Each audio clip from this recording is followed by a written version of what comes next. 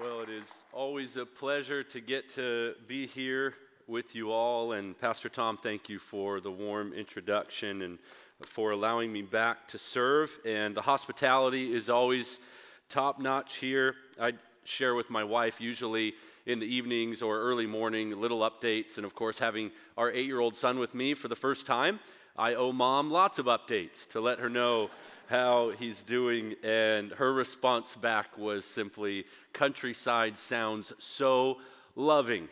And that is evident in the way that you are so hospitable, and so thank you for that. I know that I owe her a trip with me, and we'll leave the children home at some point, but for now, it's good to bring my boy here to enjoy the ministry you offer. My assignment in this session is to identify the right church. And that is the title of the session, Loving the Right Local Church. And if you will, turn in your Bible to 1 Thessalonians, perhaps a book that you may or may not have thought of in relation to this particular topic. But as I received my assignment, I wanted to think deeply, and I had asked the Lord for help and thought about everywhere in the New Testament that might offer a text that we could anchor ourselves to when we think about the right local church. And right there in the New Testament, the church at Thessalonica is a great example of faithfulness. They were not the perfect church. Absolutely not. There is no perfect church. They were not a church without problems or challenges, but they were a faithful church, and I want to meditate on the marks of their faithfulness. Let's begin reading in chapter 1 of 1 Thessalonians, and we'll go to chapter 2, verse 13. It shouldn't take us very long, and then we'll walk through a portion of the text and see what the Lord would say to us in that. Paul begins by identifying himself as the author of the letter, along with 2 co-laborers who had helped him in the ministry and certainly delivered letters and would visit the churches, Paul and Silvanus and Timothy, to the church of the Thessalonians, in God the Father and the Lord Jesus Christ, grace to you and peace. We give thanks to God always for you, making mention of you in our prayers, constantly bearing in mind your work of faith and labor of love and steadfastness of hope in our Lord Jesus Christ, in the presence of God and the Father. Knowing, brethren, beloved of God, his choice of you, for our gospel did not come to you in word only, but also in power and in the Holy Spirit, and with full conviction, just as you know what kind of men we proved to be among you for your sake. You also became imitators of us and of the Lord, having received the word in much tribulation with the joy of the Holy Spirit, so that you became an example to all the believers in Macedonia and in Achaia. For the word of the Lord has sounded forth from you, not only in Macedonia and Achaia, but in every place. Your faith toward God has gone forth, so that we have no need to say anything. For they themselves report about us what kind of a reception we had with you, and how you turned to God from idols to serve a living and true God, and to wait for his Son from heaven, whom he raised from the dead, that is Jesus, who rescues us from the wrath to come. For you yourselves know, brethren, that our coming to you was not in vain, but after we had already suffered and been mistreated in Philippi, as you know, we had the boldness in our God to speak to you the gospel of God amid much opposition. For our exhortation does not come from error or impurity or by way of deceit, but just as we have been approved by God to be entrusted with the gospel, so we speak, not as pleasing man, but God who examines our hearts. For we never came with flattering speech, as you know, nor with a pretext for greed, God is witness, nor did we seek glory from men, either from you or from others, even though as apostles of Christ we might have asserted our authority, but we proved to be gentle among you, as a nursing mother tenderly cares for her own children. Having so fond an affection for you, we were well pleased to impart to you not only the gospel of God, but also our own lives, because you had become very dear to us. For you recall, brethren, our labor and hardship, how working night and day so as not to be a burden to any of you, we proclaimed to you the gospel of God. You are witnesses, and so is God, how devoutly and uprightly and blamelessly we behave towards you believers. Just as you know how we were exhorting and encouraging and imploring each one of you as a father would his own children, so that you would walk in a manner worthy of the God who calls you into his kingdom and glory. And here's verse 13 to finish. For this reason, we also constantly thank God that when you received the word of God, which you heard from us, you accepted it not as the word of men, but for what it really is, the word of God, which also performs its work in you who believe. That is the Lord's word to us. Would you be willing to go to a word in prayer with me one more time? Father, as we meditate on your word and seek to learn from the church at Thessalonica, would you open our eyes to what you'd want us to see, open our ears to what you would want us to hear. Help me to be a faithful servant to my brothers and my sisters here now. If there is those in the room who don't understand what the right church is, or they think they do, but they're mistaken, would you teach them and correct them and encourage them with the truth? And if there are many in this room who already believe and certainly do understand what the right church is, would you take us from being hearers and make us doers? Take us from being knowers to those who put into action what we know. Convict us if we are one here who has begun to drift into complacency, if we are not fulfilling our calling as the church with zeal and with passion, but we have begun to grow lukewarm in our affection, would you stir us up to love your church? Help us here and now. We need you. We pray and ask this in the name of Christ. Amen. As a church planter, I get to meet many different people, and our church has grown numerically by the kindness of the Lord, but numbers aren't really important. They're indicative of something, and they can tell a story. But my real question when I look at numbers or a growing church, as you probably do here, is to ask why it's growing and where are people coming from. And as I have conversations with people who attend our church, there is two primary categories that we're seeing. One is new converts, and I praise God for that. I long for conversion growth. I want people to be saved, and baptism will certainly be indicative of that. As there are people being saved, there'll be people walking in obedience, entering the waters of baptism, and so our elders have all sorts of fun interviewing people and hearing the story of how Jesus has saved them. And I love the extraordinary stories in which someone was invited by someone, and they simply came. And they had really no context for church or truth or the gospel. They just had hit rock bottom. Somebody from our church invites them. They hear the gospel. And of course, as a preacher and one who, as you do here, would just preach the word as it is, cutting it straight. I'm always shocked, even though I know Jesus is going to save people, that people would come back for what they get. A hardline truth. No gimmicks. And they want more of it. And then I really know it's the Holy Spirit working in that heart. But there's another story, and this one is more troubling. While encouraging and exciting, it's troubling. And it's the people that come from other churches. And I'm not talking about transfer growth, like someone who may come from a church that's similar to ours. We have had some people come with the blessing of their own pastor to join the mission of God and church plant, and that's a blessing, and we need that. But I'm talking about the kind of people that come from a church that wasn't doing things biblically.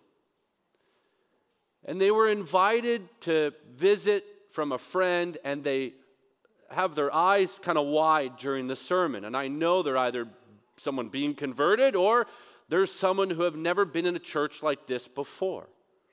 And all we're doing is opening up God's word and saying, "Thus saith the Lord." And all we're doing is preaching the whole counsel of God. And two things happen. One, they're sitting in shock. And then 2, there's tears or frustration.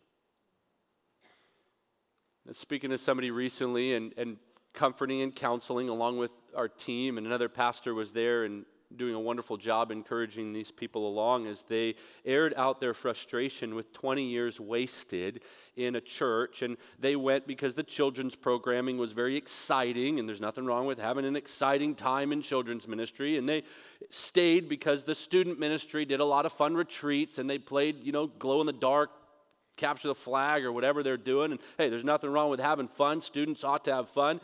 But that's really all they did and why it was attractive. And the church's strategy, and I know this because I spoke with the other pastor, he said, look, if you get the kids, you'll get the parents.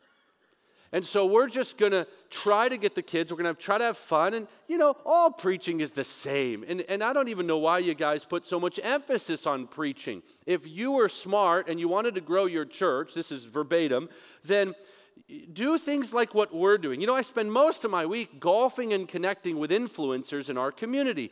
What do influencers do? They bring people to the church.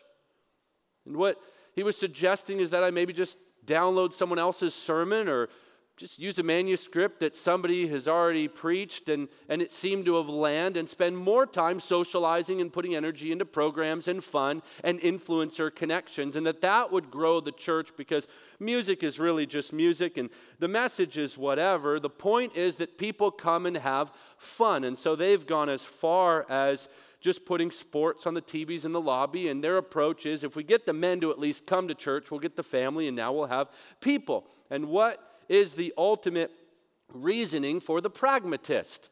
When you say, what are you doing? They say, but Costi, look at all the people.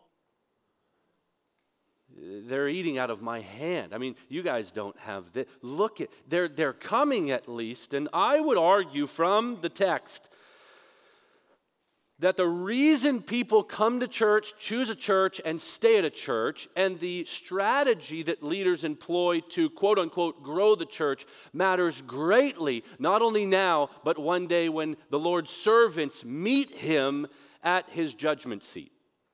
And this is something you should consider, both as an attender or if you are a church leader. There are right and wrong churches. There is a right way and a wrong way to do church.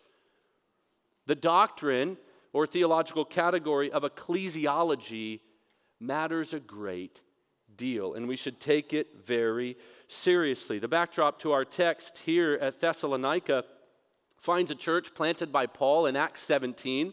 A real fun story if you like this sort of thing. There's persecution. There's a little bit of a riot, as usual, with Paul, and he's run out of town. And the believers are left there to pick up all the pieces. And so this isn't a casual group. They're sort of a Navy SEAL bunch. They've been left on the island to fend for themselves, and so they've got backbone. They've got zeal. They also have leaders who have already set the example. Hey, this is normal. This is what we do.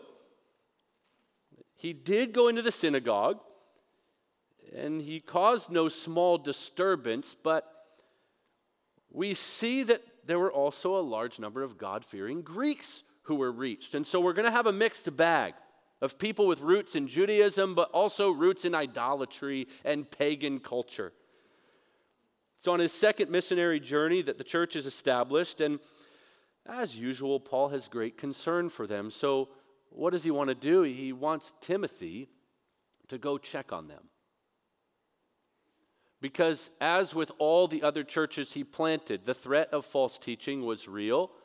The undermining of his ministry from those who were jealous, or Philippians 1 points to preaching with pretense. They wanted to upset Paul. Some people wanted attention. Others wanted to stray people away into their own doctrines. But there's also the reality of sin. And when we have a group of new converts, or when you have people together, there will be sin. And there's a temptation to fall back into the old pattern of life. This is why the book of Ephesians, the book that we're starting our church plant off with and have spent a great deal of our first year in, is so adamant. And there's all these reminders, and you're putting off and you're putting on. You're putting off and you're putting on. Why? Because we need reminders as believers each and every day to put off the old and put on the new. And so he's greatly concerned. And it wasn't a perfect church. They have need of correction and protection. And yet still, to put it in a pithy way, they were heading the right direction. Timothy's visit went wonderfully. Unlike a church perhaps you're familiar with, Corinth, they had some issues. Paul's first letter was a scathing rebuke. Thankfully, they repent. And if you've ever wanted to look at a picture of true repentance, just read 2 Corinthians, and you could fast track right to chapter 7 and see a beautiful picture of what happens. Well, the Thessalonians didn't quite need that scathing rebuke. They got affirmation and encouragement.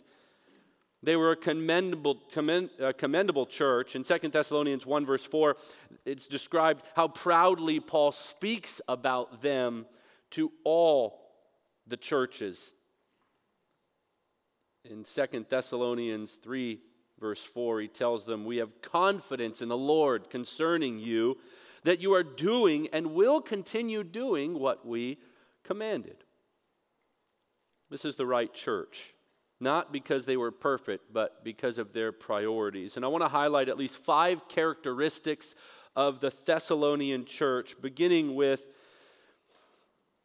they were a church that honored the primacy of the word, and we can put these in the present tense so you apply them to yourself even as we walk through the points. A church that honors the primacy of the word. The right church is a church that honors the primacy of the word. I want you to look at verse 13 in chapter 2. We'll start there, and if you think of concentric circles or ripples, we're working our way out to the other aspects of the letter. But zero in on verse 13 with me. Paul says, "For this reason we also constantly thank God that when you received the word of God, which you heard from us, you accepted it not as the word of men, but for what it really is, the very word of God." And then he adds, "which also performs its work in you who believe."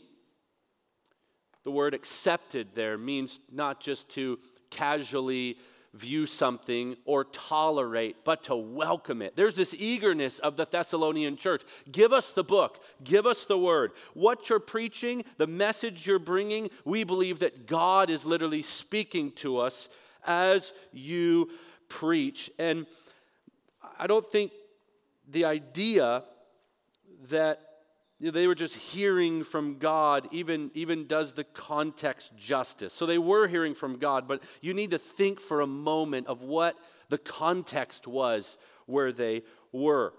They were in a strategic city. As they heard this message and received it as the word of God, they have all of these other competing philosophies that are clawing for their attention and for their beliefs. And so they're not just hearing the word. They're hearing a word that is shattering their mindset, that is tearing down strongholds and thoughts and belief systems that would place themselves up with the knowledge of God. The philosophers of their day would have no doubt had lofty opinions. They were already exposed, these Christians and these Jews, to the rhetoric of the times and human wisdom. And what did they experience when the word invaded their lives? He says it performs its work in you who believe. The word there, performs, the Greek word energeo. You can kind of hear the word energy as I say that. And that's what it means to produce something. Effective work in someone or something. And the author of Hebrews describes this and what's happening in the hearts of the Thessalonians as the word does its work when the author says in chapter 4, verse 12, "For the word of God is living and active and sharper than any two-edged sword, and it's piercing as far as the division of soul and spirit, of both joints and marrow, and able to judge the thoughts and intentions of the heart." This is what God's word does, so why would we not give it as much time and attention and most certainly honor as we possibly could? The primacy of the Word changes everything.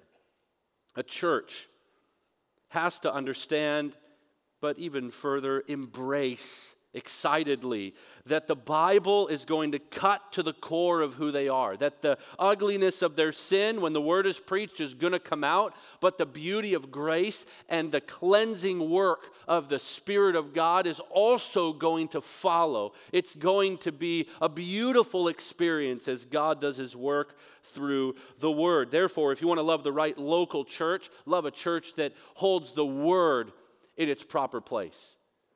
And there are many who say they do. Of course, they have to. Because in the American church and in general evangelicalism, if you don't say that, we love the Bible, we hold up the Bible, they'll just copy-paste even a countryside belief statement, and everyone will use words like authority and the Bible, and it's the Word of God. Watch what they do. Listen to how they preach. So many today will tell great stories. They'll make you laugh. They'll keep you busy. They'll give you practical steps. They'll share some how-tos.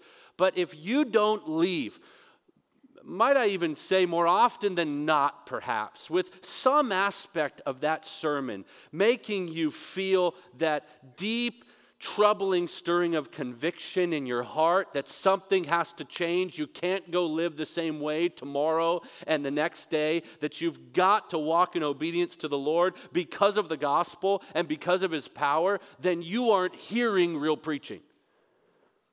You're not at the right church if the Word of God isn't piercing your heart. And let's go further. Perhaps you're a very sanctified, older, wiser believer, and the Word has done a great work in you. Then you ought to still be leaving those sermons thinking, I need to do something now for someone else. I need to put this into practice, but we ought to be very careful ever thinking we've arrived, because how many of you understand that as we go through life, we realize there's really no there. You're never there. You talk to older, wiser, more gray-haired Christians, and they'll often give you the bad news, which is also very helpful and humbling news, that the older you get, the more you realize just how sinful and wicked the human heart really is, and how we need the Lord. And that's scary for a 38-year-old like me, because I'm already tired of my sin, and I have now 40 more years of what some of you tell me. But the Word, then we need the Word. And you want to be careful of a church that is all about you and preaches to you, and the preaching is all about you, and there's so much you, because how many of you understand you are dangerous? More you, more me is a very dangerous thing. I don't need more me. I don't want more me. I need more of Him. I want to change. And when this gets down to the brass tacks and the practicals of life, we need our marriages to grow more closely to the image of God. We need our children to see models of repentance and transformation. We need the church not to be a place where we simply played a game and the business grew and we had lots of money and lots of people, then we called it a day and the pastor retired and now he golfs in Boca Raton on his 403B or whatever they do. I don't have retirement yet, church planter, but you get the idea. There's so much more to it. Did people change? Did generations change? Did we watch as fathers and mothers and children and grandchildren change? And in the end, when you say, how did it happen? Why? What did you do? You could say like Martin Luther when he was asked about the Reformation and what it all transpired and how it happened. He said, the Word did it all. It's the primacy of the Word. God will use many avenues to draw people to the local church. You'll have people invite them. You'll have them drive by, and it's okay if they see a beautiful building or a campus and they say, that looks like a safe and inviting environment. I'd love to be there. This looks like a place of excellence. This would be a good place to have my family visit. But in the end, why do they stay? The old adage seems appropriate here. How you get them is how you keep them. They stay because the Word of God is what you and I want to hear. And so get in a church and love a church that honors the primacy of the word, and I need to add one more layer to this. If you do that first and you prioritize that, it takes care of just about everything. Who can be a pastor? Him or her? Who can teach this? Who can do that? How do we structure ministry? What should we do about that? If you honor the primacy of the word, then everybody from the elder meetings to the deacon meetings to the prayer meetings to every other ministry are going to ask one question. What does God's word say about this? Then we obey it. And so it begins there. And I thank the Lord for the Thessalonian example, that they received their message as though God were speaking himself. Second, you need a church that gets the gospel right. I want you to look back into chapter 1 and just the first couple of verses when he's thanking the Lord for them. In verse 2, he says, "We give thanks to God always for all of you, making mention of you in our prayers, and then constantly bearing in mind your work of faith and labor of love and steadfastness of hope in our Lord Jesus Christ, in the presence of our God and Father." Their work of faith, an interesting phrase that he would use. What he means is not that they did works to be saved, but that because they were saved, their faith had become evident. They were living their faith in action. You can understand that Paul got the gospel right. They understood the assignment. Repent and believe. And when you have been transformed by the sovereign work of God, what would come out of that transformed life and a heart that had been raised from death to life would now be good works. He also says labor of love and steadfastness of hope. I'll deal with those in the next 2 points. But first, work of faith. It's not cheap grace. It's a faith that costs you something, not to be saved, but because you're saved. And you could say it this way: while faith or grace, salvation is free, it's a gift, discipleship is costly. And the mark of true saving faith will be someone who is a pupil, a learner, the Mathetes, the disciple, following after Jesus. And if you think that you're going to follow Jesus Christ, believe the gospel, and it's going to be this thing in which you raise a hand and you pray a prayer and you just go on with your life living how you want, then you must not have read yet, or perhaps you have turned your ears off to what Jesus said to his own disciples.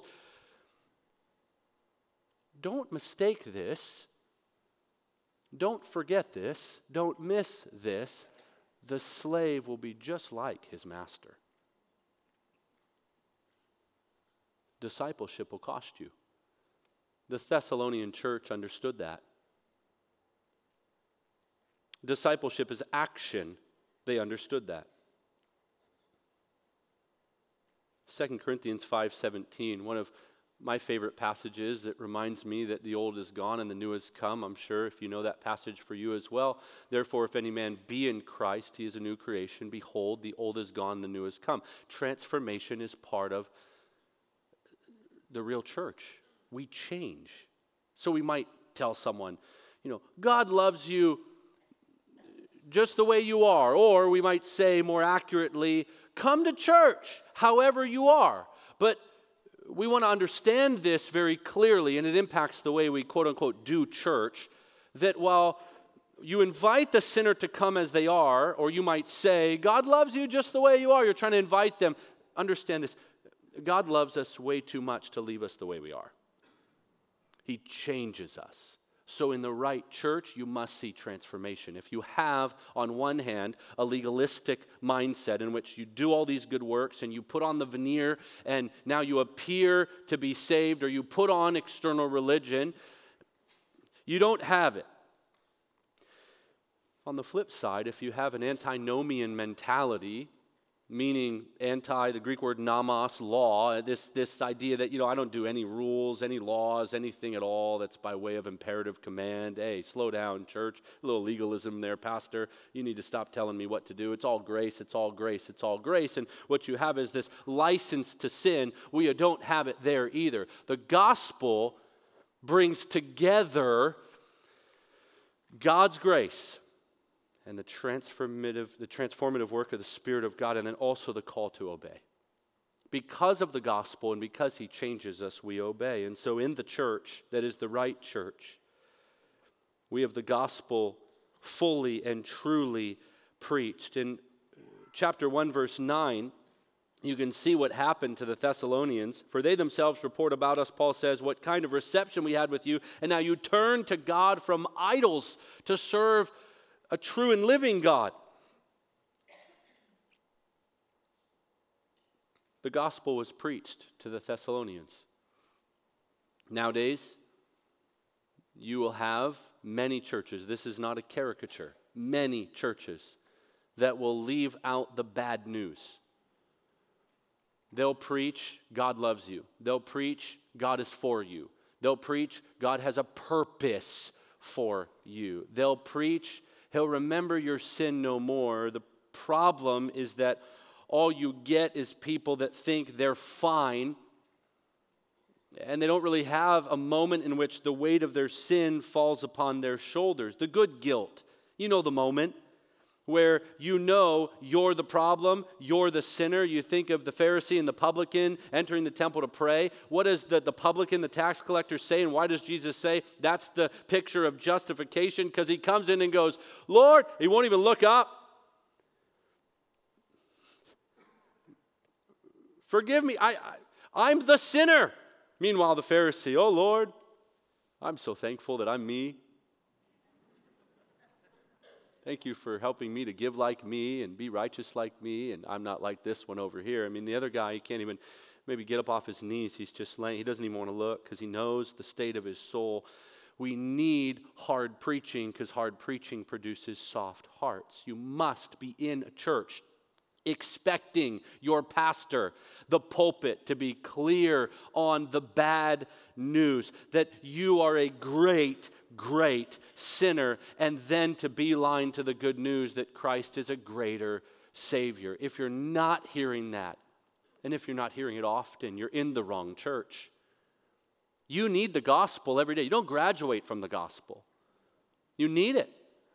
And I'm not one of those who holds to a Christocentric hermeneutic in which in every text I see Christ. I do, though, agree with Spurgeon, in which he used to often say, I can go from a text and I can beeline to the cross. And here's what I would say by way of application, wherever you land on this, that after preaching or in your preaching, can you for a moment, by way of application or just way of pastoral love for souls, say, now, for some of you, none of what I said matters, or it hasn't even hit your ears because you still have a hard heart. Would you repent and come to Christ today?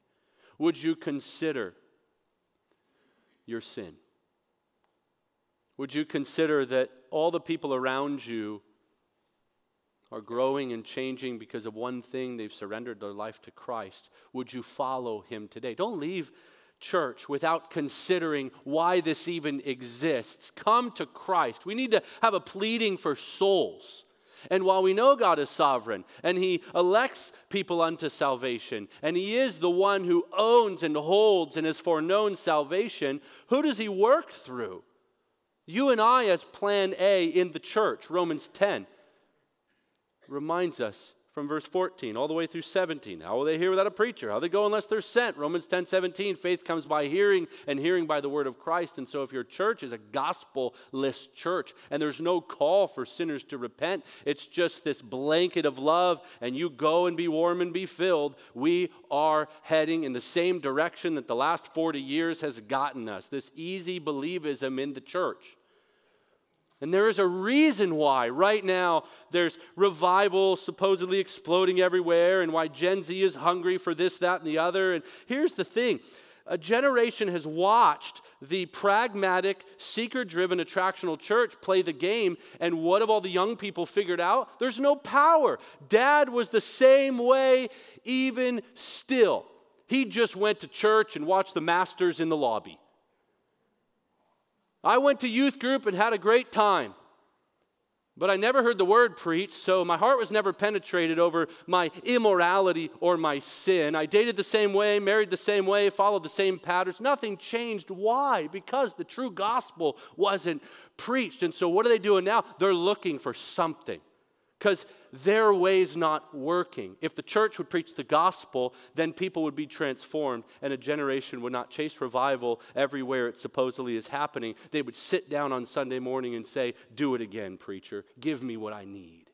The gospel is what they need, and this is what was preached to the Thessalonians. Turn from your idols. Sin is not some mere illness, as some would suggest. It is rebellion against a holy God, and when you repent of that rebellion, He'll take your heart of stone. He'll give you a heart of flesh. You'll never be the same.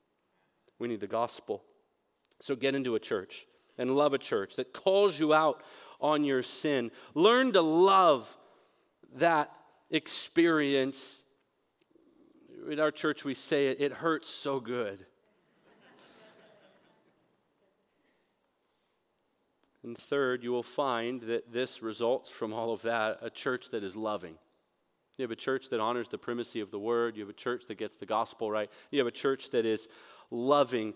He says in verse 2, and your labor of love. And the word labor there that he uses, it describes a state of difficult and burdensome toil. It's agape love. It's the kind of love that we heard about in the first session from Pastor Tom. It is a Christ-like love. It's the love that seeks the good of the one being loved. It's not based on merits of the one being loved. It is uninfluenced. It is unconditional. It is sacrificial. It is unhindered. It is unstoppable. It is a love that comes from God and works through the church. And the Thessalonian church took the word so seriously, and they believed that God had spoken to them, so there was nothing left to do but do what God says. I want to take you on a short tour around the letter here. I want to show you what love looks like. Go to chapter 2, verses 7 and 8.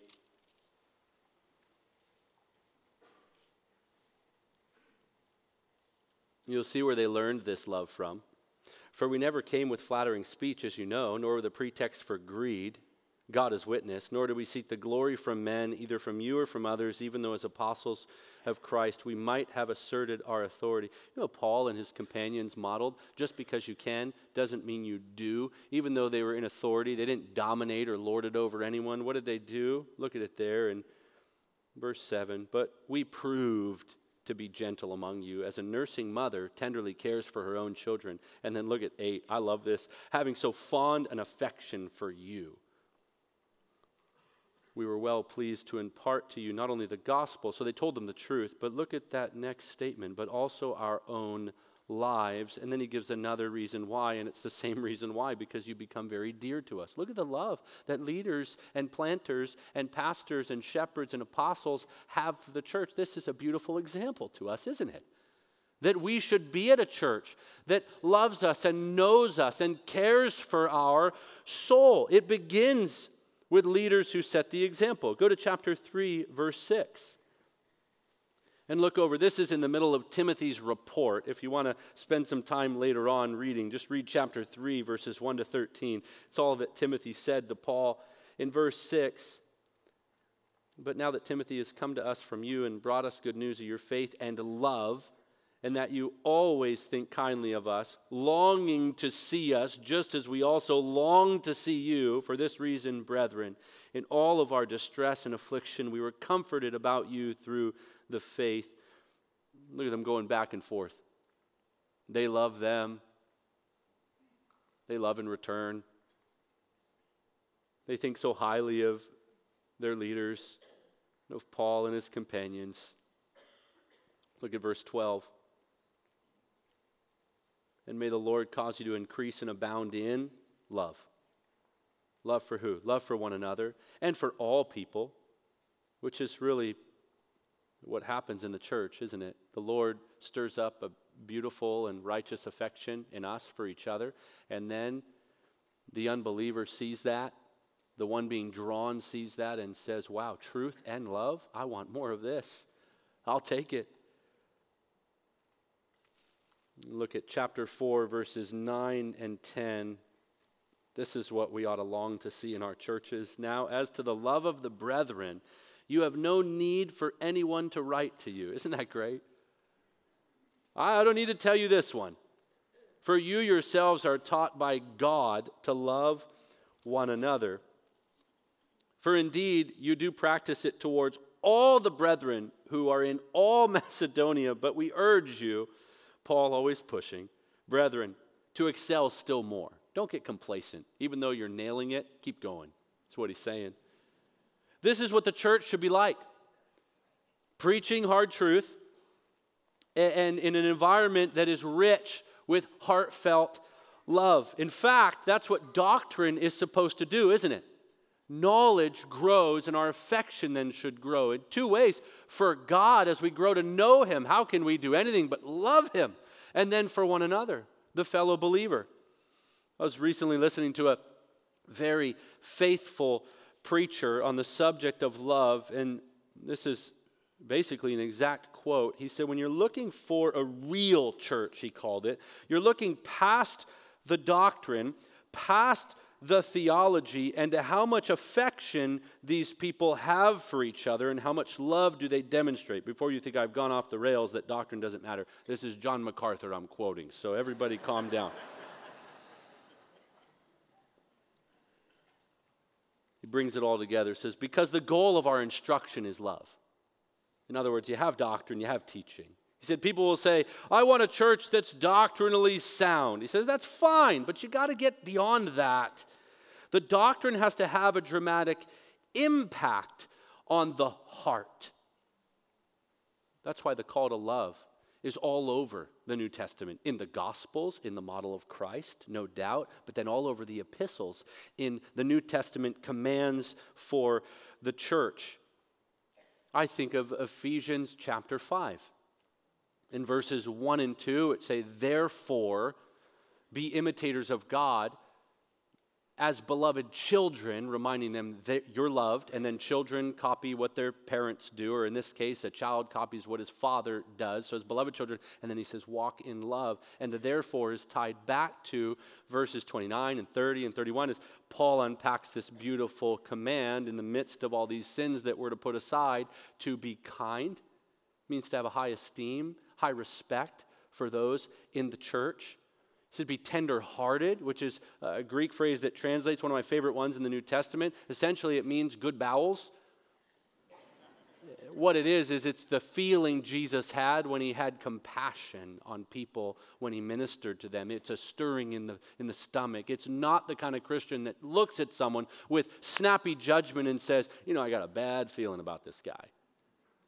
Or the kind of church it's always suspect of people because you're in the holy huddle and no one else can join.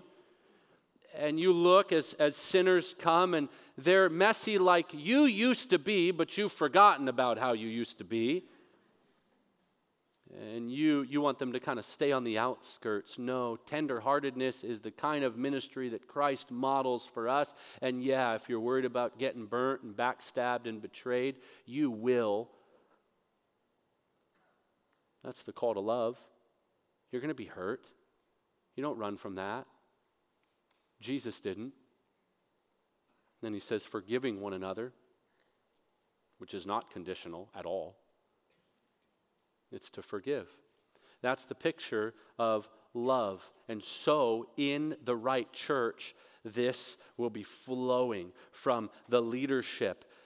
Not when you say in a hierarchy sense, down, but maybe perhaps it's best for us to view it as serving from the bottom up as under shepherds. It should be flowing out like a fountain of love from leaders, from elders, and those who care for the church and model the love of Christ, and then the people as well, loving one another. We must have a church that is loving. And isn't it such a healthy reminder for us to remember that you can't just have truth and you can't just have love. We have both, and Christ modeled that in perfect balance. And while we never will nail it exactly like he did, that is the standard. And as we strive by his grace, he'll work through us as we prioritize truth and love. And fourth, a church that is willing to suffer for the gospel.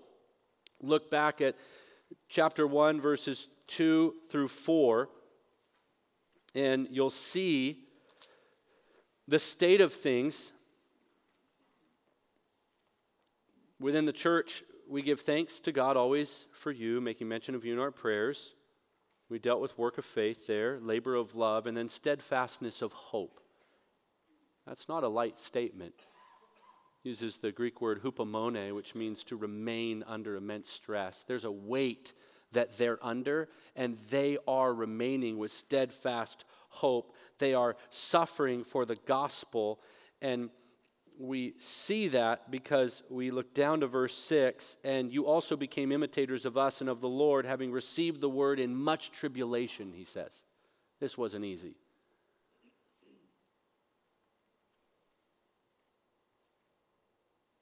The idea of persevering in the faith is here.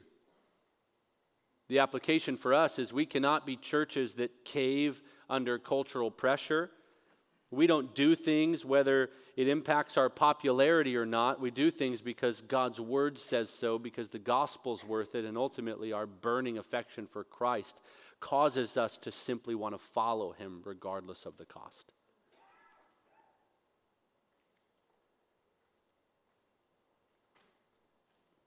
And what drives this? The return of Christ. I don't have time to do it, but the hope of the future is where Paul goes with this letter. When you suffer, when you think about how to quote unquote do church, when leaders consider their course of action, they should consider many angles. That is prudence, and it's one of the qualifications of an elder. However, when it comes time to make the decision, fear is not a factor. What will people think? Man-pleasing is not a factor. Money is not a factor. Nothing else matters except what Christ would have us do. Why? Because our hope is anchored to him. He's not just the Lord who commands, he's the Lord who will return. I look forward to seeing him. Don't you? Don't you long for his coming? What do you think he's coming back for? What do you think he's going to do? What we did in the church and how we led the church and how we lived our lives is going to matter. I often picture this, even it's just a sanctified imagination, so don't take this too far. But I imagine the Lord, with my own wife, take for example, when we're at what I believe will be the Bema Seat judgment and for believers, and I'm there, I imagine that when he calls Christine forward, I don't just get to stand in the crowd, but I get put off on the side as he spins his daughter around, and like Ephesians 5, he takes a good look at her and wonders, is she better off after having been with you, Costi, or worse? What'd you do with what I gave you? Now I want you to take that and apply it to how we operate as the church. Many husbands would talk a big game if their wife was under some threat. We would say, I'm not going to let anything happen to her no matter what happens to me. I'll protect my wife. I'll do anything for my wife. I'll lay my life down for my wife. I'll endure harm and injury for my wife. I'll work 2 jobs for my wife. We say much about that, and yet when it comes to suffering and it costing us in first world America, no less, well, the gospel's just, it's too much to suffer for. And you can apply that however the Holy Spirit would have you. For some of you, it's a generosity issue. It's giving. Money is your idol. You're attached to it. And you simply don't think that the church is worth it. And you worry about all these other things. And you're good at coming to church. And you're good at giving your opinions about the church. And you love to sing in church. And you even enjoy the word in church. But your money is yours. And suffering for you is going to realize that you filled your barns, but you've not sacrificed for the gospel. But it goes beyond that. Some people are all too happy to use their money like a fullback. You know, the guy who gets beat up so the running back can go. And I'll give anything, but just don't ask me to do anything. beyond that. And then there's leaders who can play the game. I'm convicted of this all the time. I thought I knew pastoral ministry, and then church planting, it's like a whole different kind of course in life. And what I'm finding is you can actually preach really easy sermons and Christians will come. And then you could send them home. And as long as you don't cause trouble, you can make a good salary. You could have people keep coming to the church. And everybody's happy. And then you just, like the Jefferson Bible, you just cut out some of the hard parts and keep going. You know, you can fill stadiums with that kind of ministry. And it will beckon you. All of that is an invitation to escape suffering for the gospel. So just lighten up in your counseling.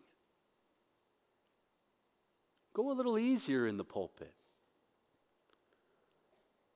All of these are demonic temptations for even God's minister. If the enemy cannot steal your salvation, he will attempt to distract you in your faithfulness. We know this. This is spiritual warfare, the assault on the mind, and the lures come. We must put all those things aside, whether you are a church member, a layman, whether you are an elder, a pastor who teaches. We all must be willing to look at our lives and say, Lord, what would you have me do to suffer for your gospel? The Thessalonian church receives the message and goes forward in following you in the midst of much tribulation. I'm in first world America. It is getting a little easier to suffer, but it's still really hard.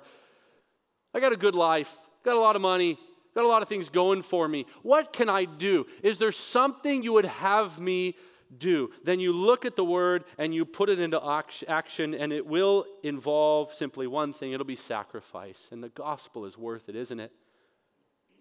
Why do you want to end with everything intact? Why do you want to end having no battle scars? No legacy of sacrifice for the gospel? That's why we're here. That's why we were saved. To live for the glory of God. So get in a church and love a church that reflects the Thessalonian experience, where leaders are willing to suffer for the gospel and people will follow their example. A generous church, and what I mean by that is not simply money, but your life. A generous church is an unstoppable church because God is working through a people who have open hands. He gives the gifts to use. He gives the resources to steward, and you never close your hand on it. You simply keep giving, and his ecosystem drives that thing forward, and he builds his church. He will do it somewhere through someone. The question you and I have to ask when we look in the mirror is, am I a useful vessel for his glory? If you're willing to suffer for the gospel, in whatever way he will use you. Finally, a church that is evangelistic. I love verse 8. For the word of the Lord sounded forth from you, not only in Macedonia and Achaia, but also in every place. Your faith towards God has gone forth, so that we have no need to say anything. The Thessalonians ruined Paul's ministry of evangelism because they took it over. The Thessalonians were loudly evangelistic church based on Paul's affirmation. And here's what Paul was used to. He would travel around to the churches and encourage them and talk to them and help establish them and then circle back around and encourage them. Well, he was going to churches, and instead of getting 2 words out about something else, they would start talking about the Thessalonians. And Paul's great testimony, maybe in the middle of his sermon or his dialogue or his reasoning with a group of people, imagine him saying, now I want to talk to you about the Thessalonians and encourage you with their example. And they all go, oh, like kids, in Awana. Yeah, pick me. He goes, what is it? He goes, so we heard about them. and their affection and their obedience and their suffering and their faithfulness and the way Jason went through this and the people were going crazy and there was a riot, and Paul goes, well, you know that illustration then. Okay, let's talk about something else. And they go, no, we want to keep talking about it. Everybody was aware of what had happened in the Thessalonian church, and here's what they did. They leveraged their strategic location. Thessalonica was a hub. Along the Aegean there, they had business, they had access to people, the word could go out, and they leveraged that to spread the gospel, and they were very vocal. Where did they learn this from? From their leaders. Romans 1:16, Paul says, "For I am not ashamed of the gospel, for it is the power of God unto salvation." What else would he preach? Tells the church at Corinth, I'm determined to know nothing among you except Christ and him crucified. And then instead of just preaching in a comfortable position, he then goes out and does it, and he does it multiple times, and he keeps getting beat up for it and run out of town for it, and the people are seeing that, and it's the constant drumbeat of his ministry, and so the Thessalonians simply pick right up where Paul left them, and they are an evangelistic church. They live out the gospel, and we have to be reminded in their example that evangelism is not a program, it's a people. It's what we do everywhere. We constantly go out and we share the gospel. We preach the gospel, not only here in a building when the church gathers, but in our life, Monday through Saturday and beyond. The right church is an evangelistic church because it's an obedient church living out the Great Commission, taking very seriously the authority of Christ given. And I know we are a family gathering. I know who the church is for. So do you. The church is for the believer, if you will, meaning we don't build the service order and design things around, hey, what will attract unbelievers? What will make them like this church? We're focused on pleasing Christ, but understand, this still needs to be remembered. We're a family gathering, but we are a family gathering expecting guests. And you must remember why, because our Savior and the master architect of the church said in John chapter 10, verse 16, I have more sheep who are not of this fold, I must bring them. And so if you're at the right church, you're at a church that is ready for a harvest. And I'm of the mind, perhaps you are too, that the world is growing darker and going to keep growing darker. That is what prophecy foretells, yes. But I'm also of the mind that God is going to still preserve and save and build and strengthen a remnant. If anything, it's not a doom and gloom eschatology. It's a glorious eschatology in which, as the world comes to a close in this sense and God's plan unfolds, it's going to be so easy to be a Christian. Why? Because all the Christians are going to be real Christians, because you're actually going to die for being a Christian now. You're going to lose for this small window in history. When we're in glory, and maybe the Lord, in some way, picture a glossary of terms, and in there's this phrase, the American church, the purpose-driven church. You have all these terms, and most of church history is going, what is that? And you say, well, that's when we just sort of hung out and played games and had fun, and they said, where was that? Oh, I think of one other era when Constantine made it really great and cool to be a Christian. Oh, that ended well, and we needed Reformation some millennia later. It's going to grow darker, but it's going to grow better. Why? Because Jesus is going to save people. So you must have this mentality. And in the right church, there will be a celebration of evangelism. Charles Spurgeon, one of my favorite evangelistic preachers from church history, said, to be a soul winner is the happiest thing in the world. And with every soul you bring to Jesus Christ, you seem to get a new heaven here on earth. What did he mean? You're getting a foretaste when they come home, in a sense, here, of when we're all going to be home there together. And isn't that the feeling during baptisms that you get when you hear the testimonies and remember where the Lord has brought you from? And doesn't it just make you yearn for more from the Lord? Begging him and pleading him, send them here, send them to me. I'll be faithful. I'll preach your gospel. I'll welcome them in. I know you're going to save. Would you please use us. And how much do we measure success in the church on the wrong standards? Charisma, size, prestige, popularity, programming, all of these mechanisms tend to mark the quote-unquote right church for people. What marks the right church is what the Bible shows us. I think of a quote to close from Paul Washer. He said, "Don't go to the church that's closest to your house. Go to the church that's closest to the Bible."